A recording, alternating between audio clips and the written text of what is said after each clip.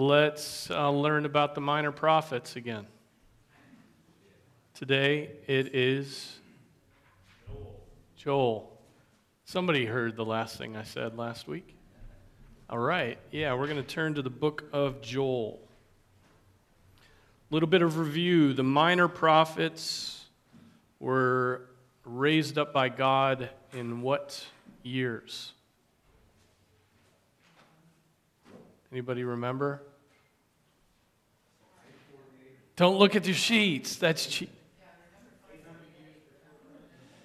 Yeah, basically 850 to 435. So we're talking over the course of 4 centuries, 4.5 centuries. The minor prophets are from time to time delivering messages to God's people, warnings, calls to repentance, encouragements about God's restoration. And I mean, you look at the dates of the prophets, and there are 50, 60, sometimes 100 years between these minor prophets. You put the major prophets in there, and there are, like generational gaps. And we have a tendency to think that it was like one prophesied, and the next got up and prophesied, and then there was another one, and there was sort of the steady stream of prophets. No. They were, there's 60, 70 years sometimes between the prophets. So just think about that. We looked at Obadiah last time, and we're turning to Joel. I think that Joel, although again there's some disagreement, like there was with Obadiah about the dating, there's some disagreement about Joel. The older dating is what I've gone with, and it is 830.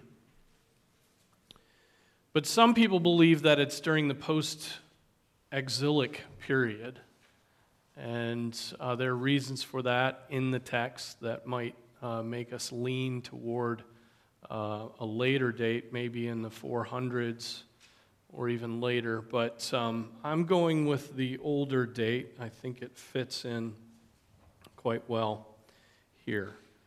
So a little bit. What's the prophetic idiom?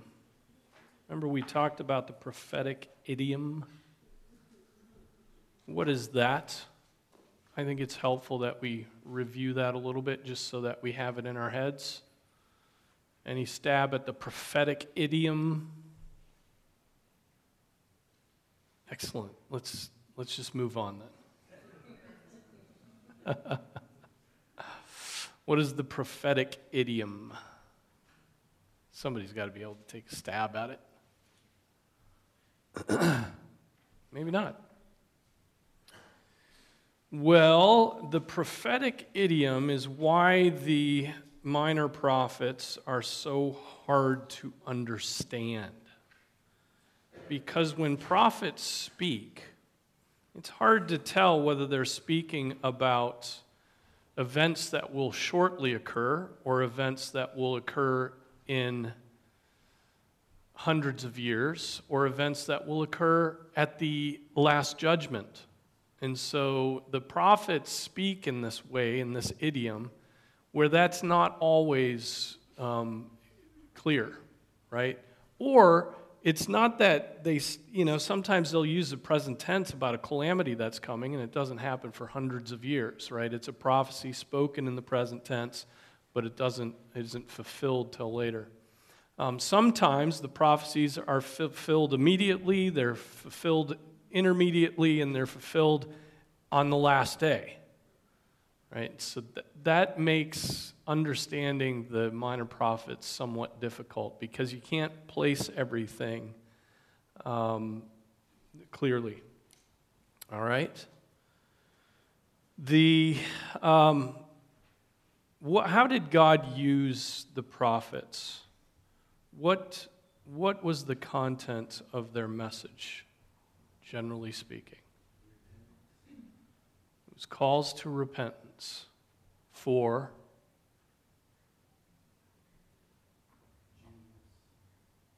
For what? For Jews and sometimes Gentiles, right? Some of the books are addressed to Gentiles. We'll see that with Jonah, for instance. What else?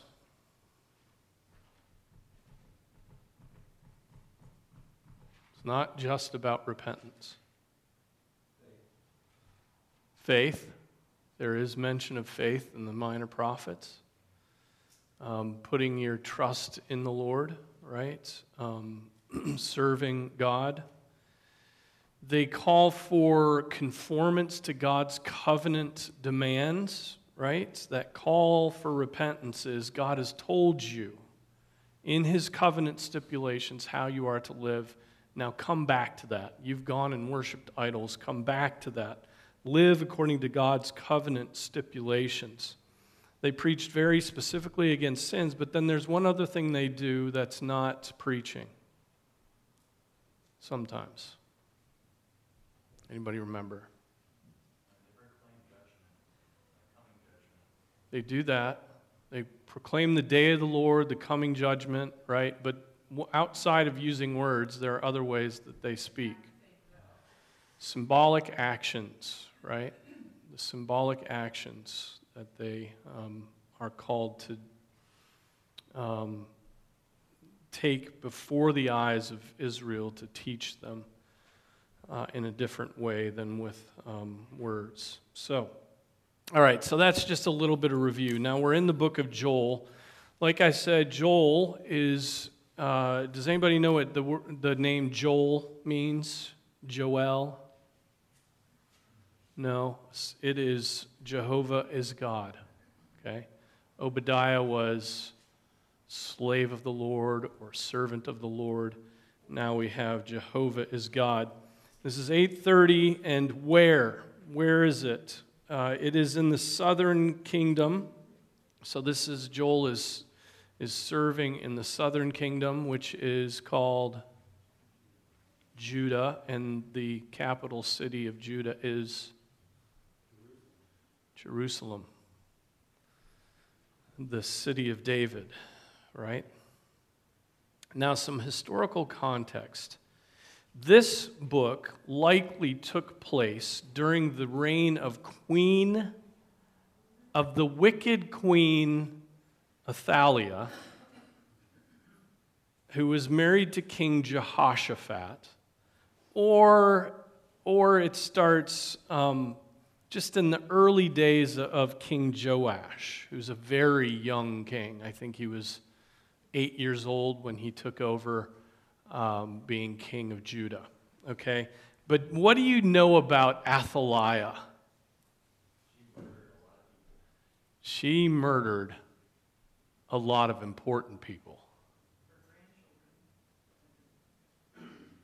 Yeah. She is the daughter of whom? Ahab and Jezebel. Right? So she didn't have exactly the upbringing that you would want a young lady to have with a mother like Jezebel. And so she was wicked, right? Her son Jehoram reigned in Judah. And we have to go to 2 Kings 11 to fill out the picture of Athaliah. So 2 Kings 11. And I know it's easy to forget these and get lost in all the chronicles of the kings and get lost and not remember the things that take place. But this is one of the more extraordinary things. So let's go to 2 Kings 10:34. It says this, "Now the rest of the acts of Jehu and all that he did and all his might, are they not written in the book of the Chronicles of the Kings of Israel? And Jehu slept with his fathers, and they buried him in Samaria. And Jehoahaz, his son, became king in his place. Now the time which Jehu reigned over Israel and Samaria was 28 years. When Athaliah, the mother of Ahaziah, saw that her son was dead, she rose and destroyed all the royal offspring. But Jehosheba, the daughter of King Joram, sister of Ahaziah, took Joash, the son of Ahaziah, and stole him from among the king's sons who were being put to death and placed him and his nurse in the bedroom. So they hid him from Athaliah, and he was not put to death. So he was hidden with her in the house of the Lord 6 years, while Athaliah was reigning over the land. Now in the 7th year, Jehoiada sent and brought the captains of hundreds of the Kerites and of the guard, and brought them to him in the house of the Lord. Then he made a covenant with them and put them under oath in the house of the Lord and showed them the king's son. So this guy comes in, he's like, guess what I've got? I've got the king. I've got the son. I've got the heir. He's been hidden for 6 years. He commanded them, saying, this is the thing that you should do. 1/3 of you who come in on the Sabbath and keep watch over the king's house. 1/3 also shall be at the gate Sur, and 1/3 at the gate behind the guards shall keep watch over the house for defense. 2 parts of you, even all of you, go out on the Sabbaths, shall also keep watch over the house of the Lord for the king. Then you shall surround the king, each with his weapons in his hands, and whoever comes within the ranks shall be put to death, and be with the king when he goes out and when he comes in. So the captains of hundreds did according to all that Jehoiada the priest commanded, and each one of them took his men who were to come in on the Sabbath with those who were to go out on the Sabbath, and came to Jehoiada the priest. The priest gave to the captain of hundreds the spears and shields that had been King David's, which were in the house of the Lord. The guards stood, each with his weapon in his hand, from the right side of the house to the left side of the house, by the altar and by the house around the king. Then he brought the king's son out and put the crown on him and gave him the testimony. And they made him king and anointed him, and they clapped their hands and they said, long live the king. When Athaliah heard the noise of the guard and of the people, she came to the people in the house of the Lord. She looked, and behold, the king was standing by the pillar according to the custom, with the captains and the trumpeters beside the king. And all the people of the land rejoiced and blew trumpets. Then Athaliah tore her clothes and cried, treason, treason.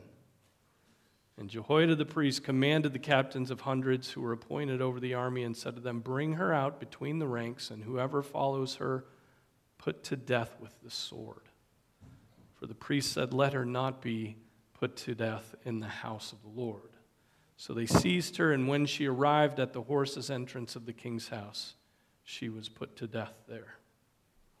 Then Jehoiada made a covenant between the Lord and the king and the people, that they would be the Lord's people, also between the king and the people. And all the people of the land went to the house of Baal and tore it down, his altars and his images they broke in pieces thoroughly, and killed Mathan, the priest of Baal, before the altars, and the priests appointed officers over the house of the Lord.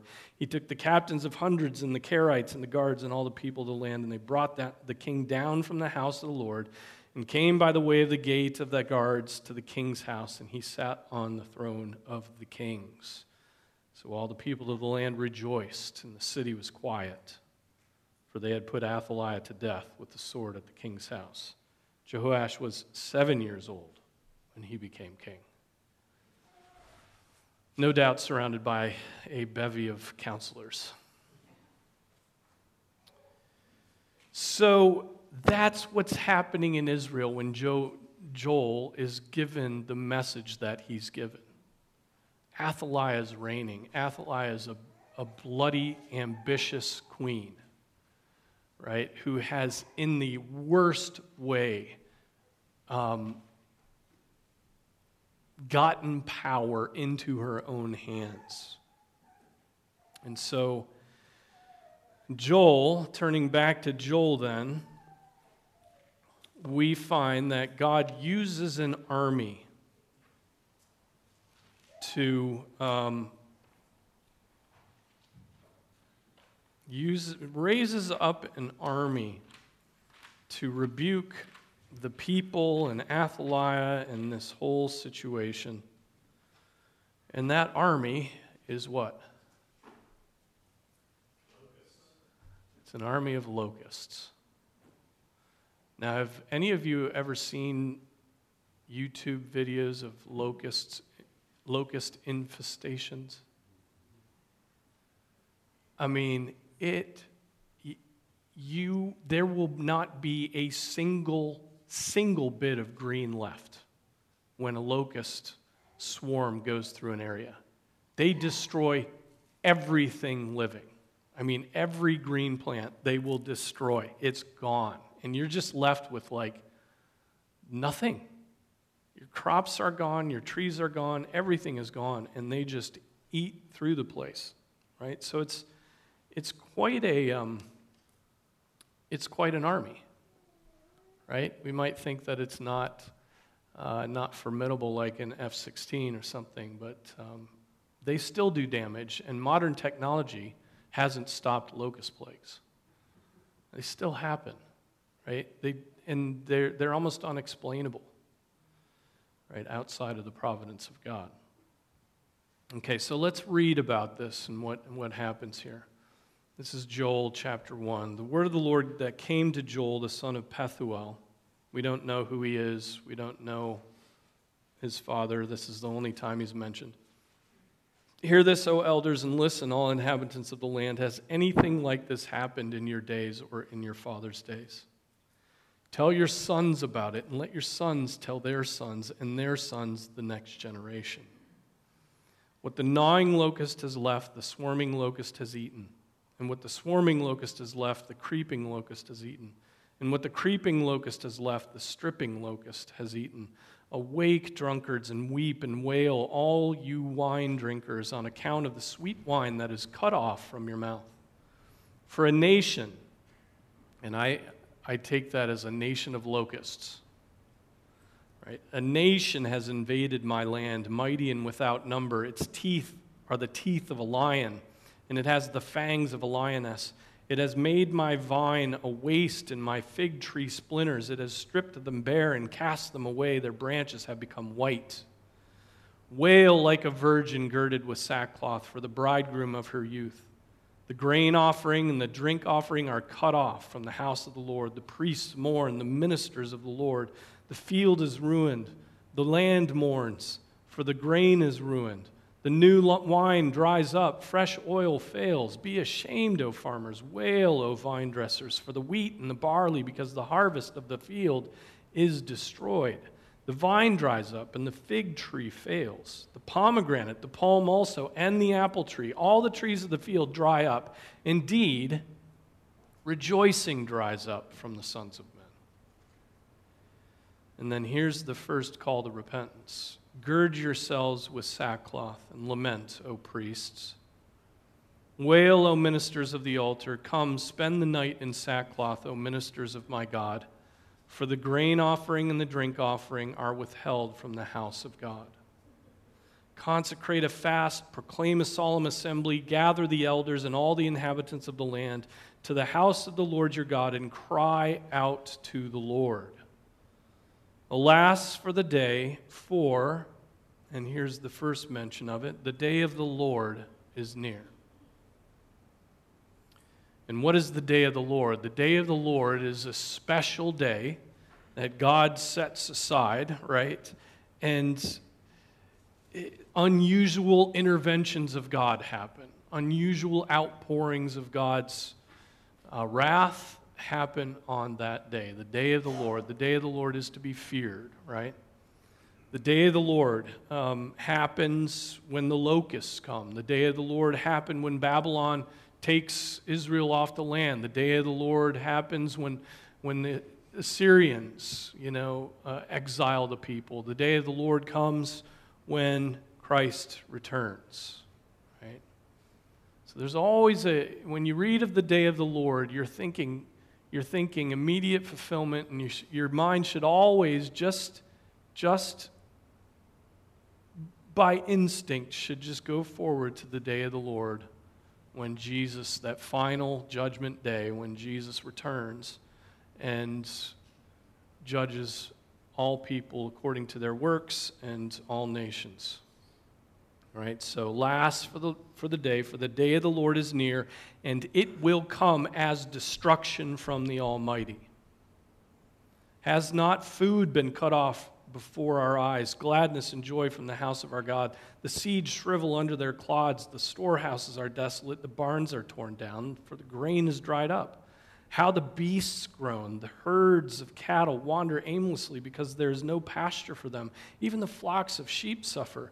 To you, O Lord, I cry, for fire has devoured the pastures of the wilderness, and the flame has burned up all the trees of the field. Even the beasts of the field pant for you. For the water brooks are dried up, and fire has devoured the pastures of the wilderness. So that last part is all, and all throughout this, we're seeing the consequences of this locust army coming up against Judah. They've been devastated, right? And I picked, we don't know the specific historical setting, but if Athaliah is queen, this happened during her reign as a judgment against her and against the nation that would follow her, right? God didn't raise up an army of Edomites like we talked about last time. He raised up an army of locusts to devastate them economically. To even the drunkards were wailing because they didn't have any more wine, right? Everything was devastated. Food gone, crops gone, trading gone from Judah. And so there in the midst of that is that call to repentance. Gird yourselves with sackcloth and lament, O priests. Why do you think he calls the priests to lament? Why the priests?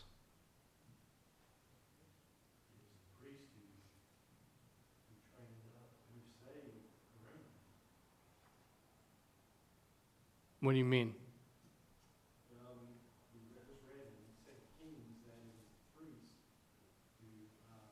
Oh, you mean specifically Jehoiada was hiding away the king? Mm-hmm. And it was also the priest who set the guard in a certain pattern to get the people to believe Mm-hmm. in the king, the new king, and not the false king. Okay, I agree. That is how it is working out. Yep. That was through ordinary means there. Yep. I mean, there's more to that. Yeah. But think about how the role of priests.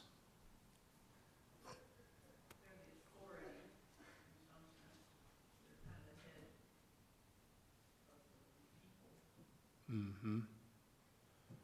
If the priests are representatives to God, right, whereas prophets are God's representatives to the people, the priests are the people's representatives to God. If the representatives to God don't get their act in order, what are the people going to do, right?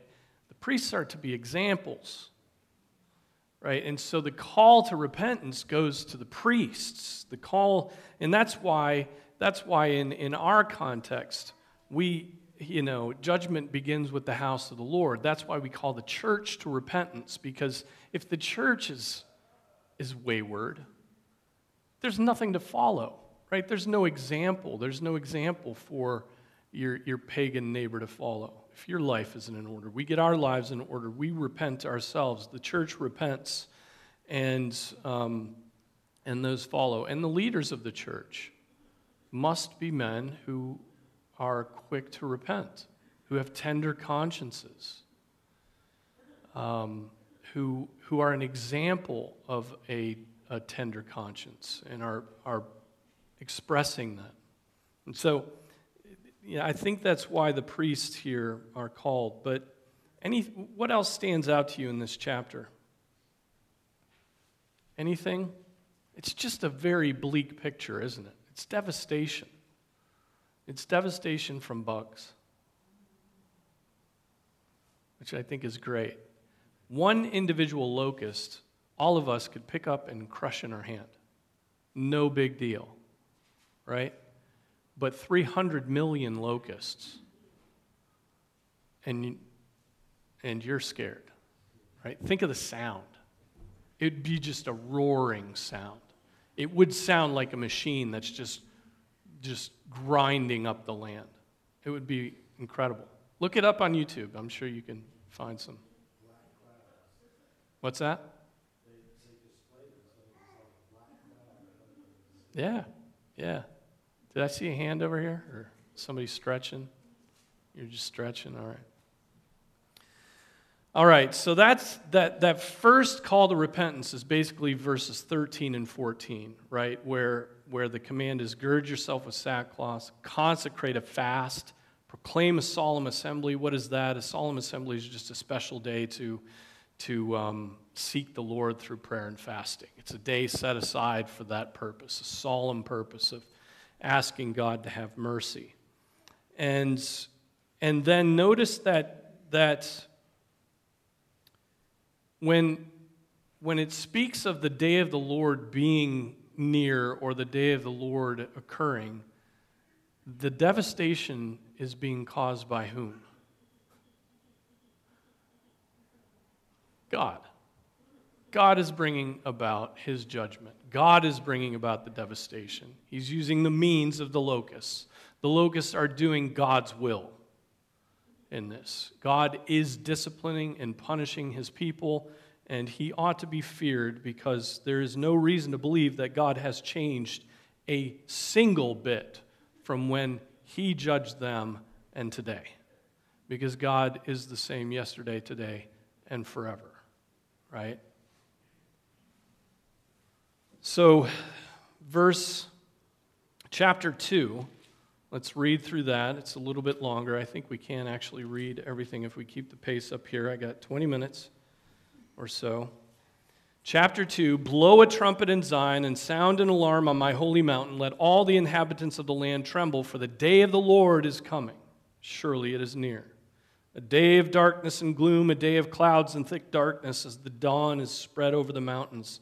So there is a great and mighty people. There has never been anything like it, nor will there be again after it to the years of many generations.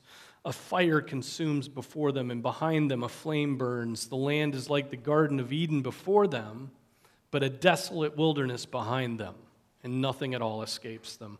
Their appearance is like the appearance of horses, and like war horses, so they run. With the noise of chariots, they leap on the tops of mountains like the crackling of a flame of fire consuming the stubble. Like a mighty people arrayed for battle, before them the people are in anguish, all faces turn pale. They run like mighty men, they climb the wall like soldiers, and they each march in line, nor do they deviate from their paths. They do not crowd each other, they march everyone in his path. When they burst through the defenses, they do not break ranks. They rush on the city, they run on the wall, they climb into the houses, they enter through the windows like a thief. Before them the earth quakes, the heavens tremble, the sun and the moon grows dark, and the stars lose their brightness. The Lord utters his voice before his army, the locusts. Surely his camp is very great. For strong is he who carries out his word. The day of the Lord is indeed great and very awesome, and who can endure it? That is the question, isn't it? The day when the judgment of God comes, when the day of the Lord is upon us, when the day of the Lord is upon us, whether it's a locust plague, whether it's the attack against us of foreign enemies, whether it's the day of the Lord, the day of the return of Christ.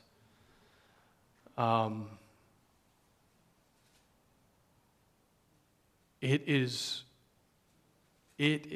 awesome and great, and who can endure it? You can't oppose Almighty God. There's no power that we could invent. There's no AI that we could invent. There's no quantum mechanical device. There's nothing we could ever create that would compare with the power of Almighty God. who can just say, okay, locusts, it's time. Go destroy the land. Right? Okay, it's time for an earthquake. And God, that is our God.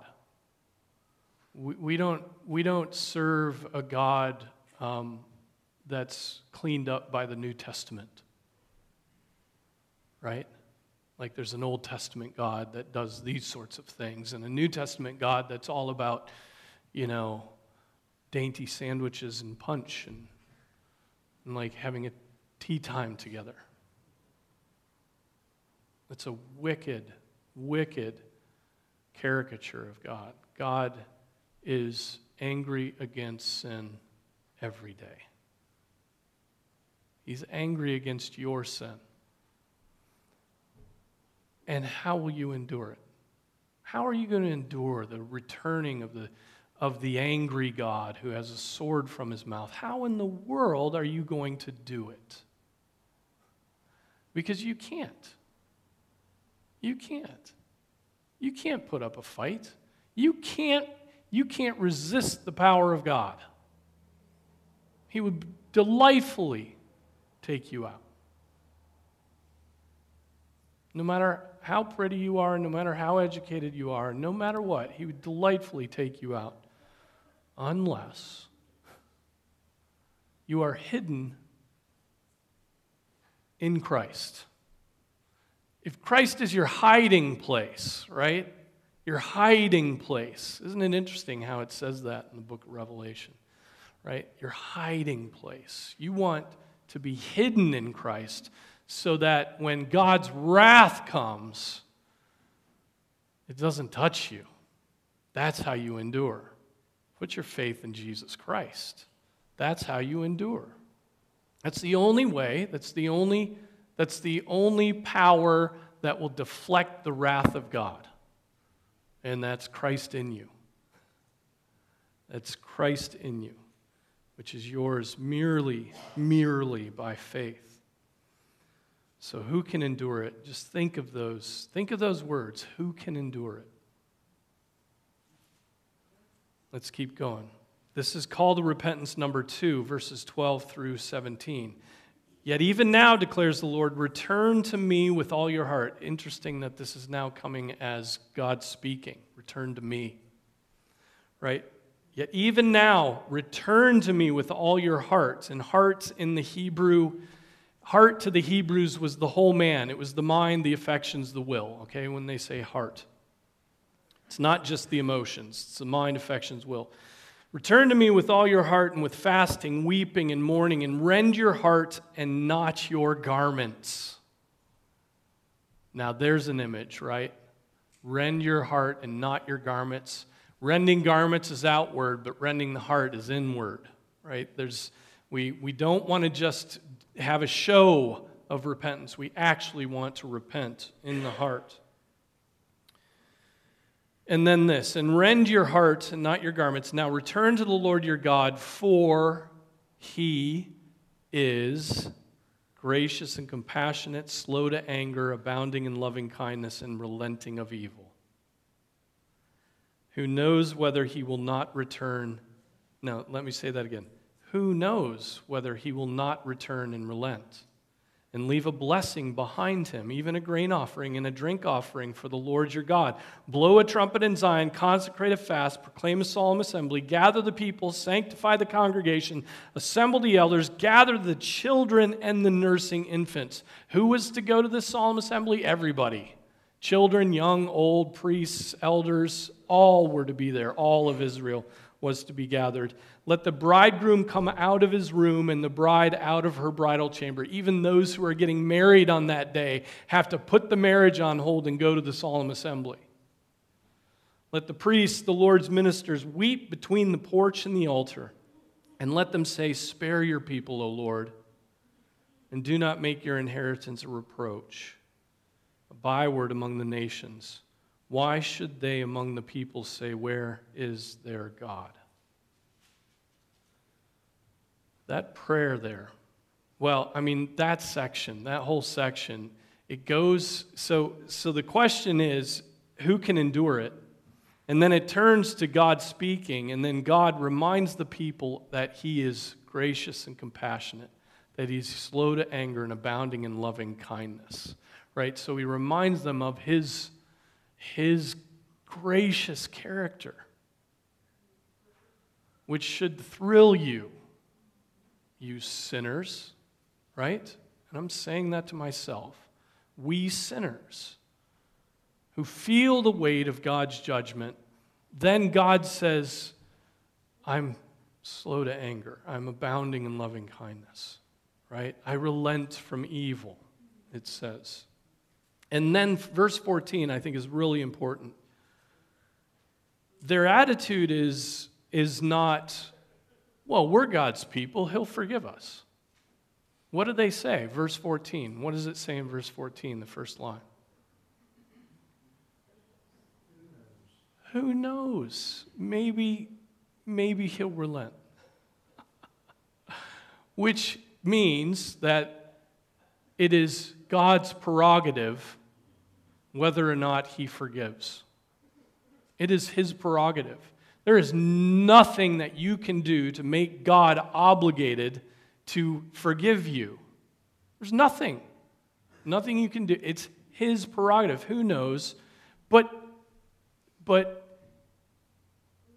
he does relent. And we know he relents because he sent his son. And he's abounding in loving kindness because he sent his son. That last prophet. So let's keep going, see how far. We can't get too deeply into this. This is just an overview to whet your appetite. Deliverance promised. This is verse 18. Then the Lord will be zealous for his land and will have pity on his people. The Lord will answer and say to his people, behold, I am going to send you grain, new wine, and oil, and you will be satisfied and full with them, and I will never again make you reproach among the nations.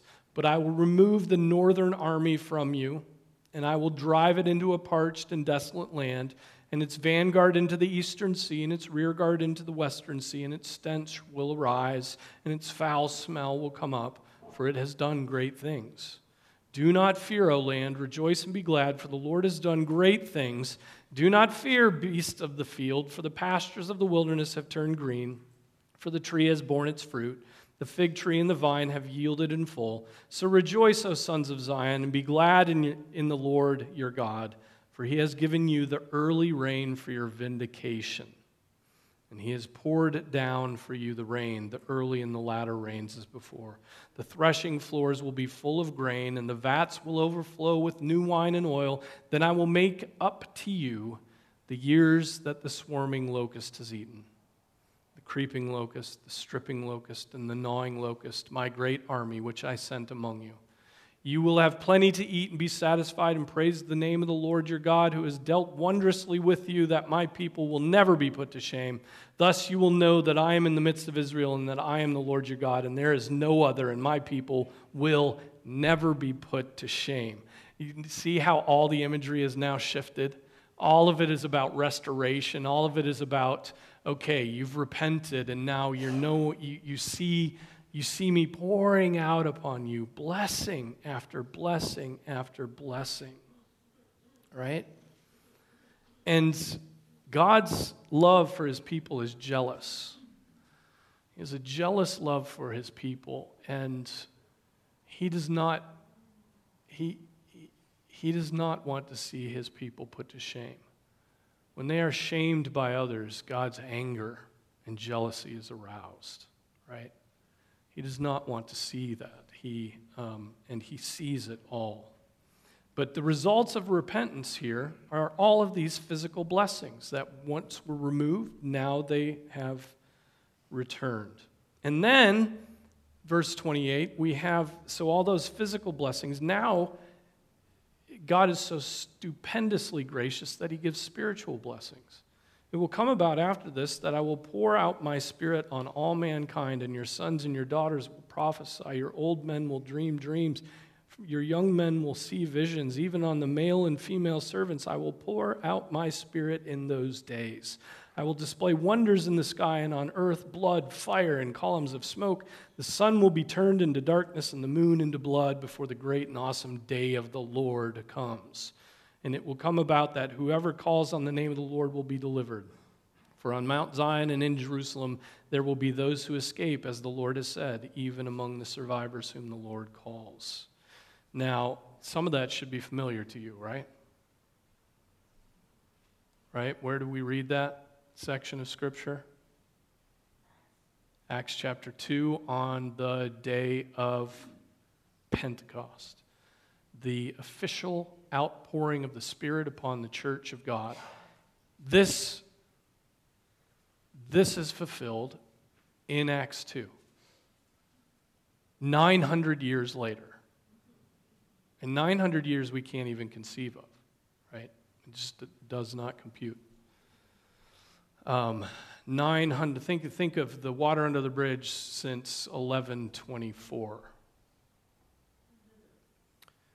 900 years later, this is fulfilled. And when it, don't get caught up in the sons and daughters will prophesy and all those things. This is about the priesthood of all believers. That passage is really about the priesthood of all believers. The Spirit is poured out on all believers, right? And they will have the Spirit in them to minister, right? But it doesn't have anything to do with whether pastors should be male and female, okay? There are other passages for that. It's about the priesthood of all believers. And then the day of the Lord, that final judgment. I believe that 30 through 32 is the final judgment. And now all we have time for is to read chapter 3.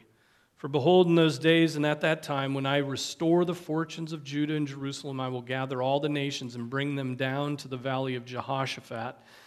Then I will enter into judgment with them there, on behalf of my people and my inheritance Israel, whom they have scattered among the nations, and they have divided up my land. They have also cast lots for my people, traded a boy for a harlot, and sold a girl for wine that they may drink. Moreover, what are you to me, O Tyre, Sidon, and all the regions of Philistia? Are you rendering me a recompense?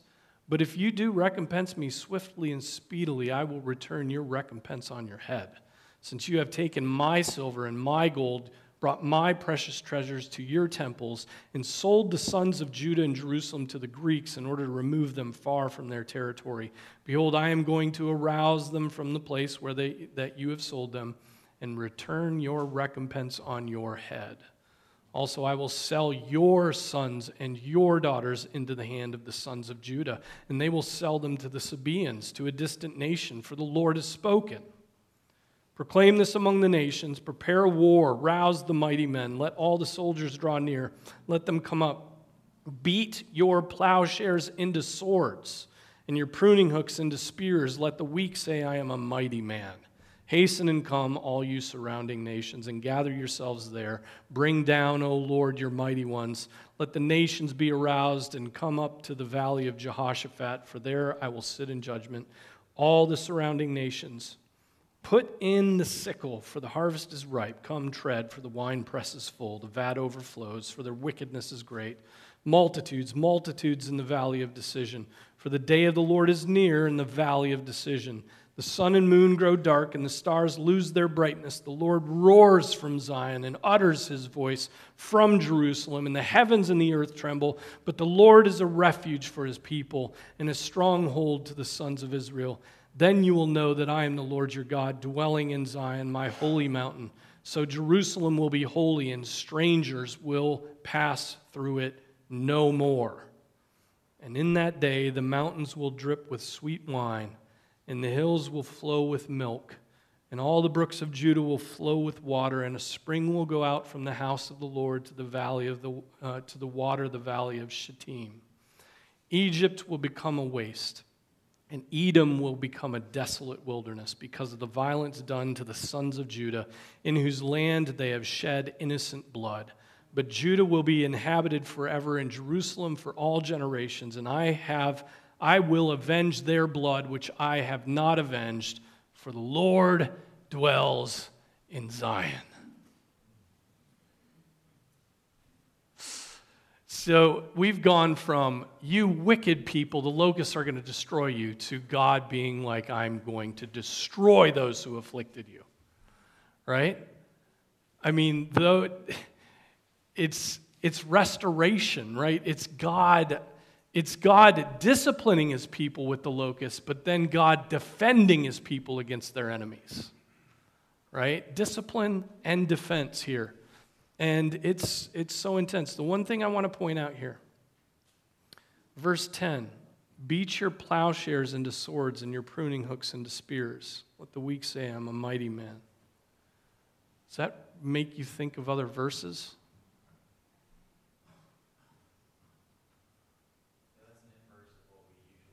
That's the inverse of what we usually hear.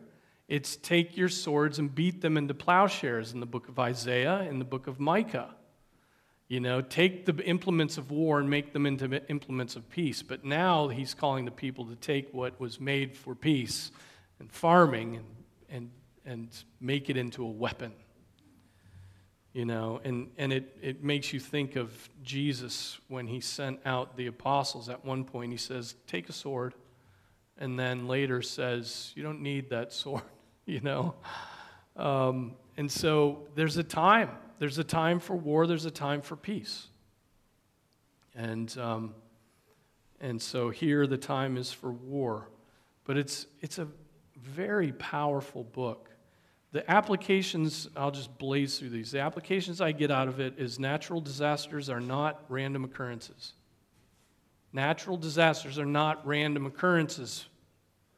The tsunami in Japan 12 years ago was not simply a natural occurrence. God knew, okay? They are the workings of divine providence, and they should promote the fear of God. Natural disasters should promote the fear of God. If you think you are suffering now, if you do not repent and bow your knee to Christ, the coming suffering will be worse, right? The day of the Lord, that constant, the day of the Lord is coming. You think these locusts are bad? The day of the Lord is coming. Right? This is a mini day of the Lord. What about the big day of the Lord? 3, terrible sin, if followed by repentance, is God's grace. Is by God's grace followed even still by restoration and blessing, right? Terrible sin can be followed by repentance, and by God's grace can lead to wonderful restoration and blessing. God forgives sin. And then 4th, God zealously loves his people and will see them through. He will see them through. He will be your aid and your comfort and your defense. And you can be sure of that if you are in Christ. All right, let's pray. Father, we thank you for this book. We thank you for the work of the prophet Joel. We thank you that we have his words, which are from the Spirit. And I pray that we would meditate on these words, that it would sober us up, that it would make us rejoice in your just judgments, and yet even still to tremble as we sin, to tremble before you as we witness natural disasters, and that we would be humble and grateful for your abounding loving kindness. I pray in Jesus' name, amen.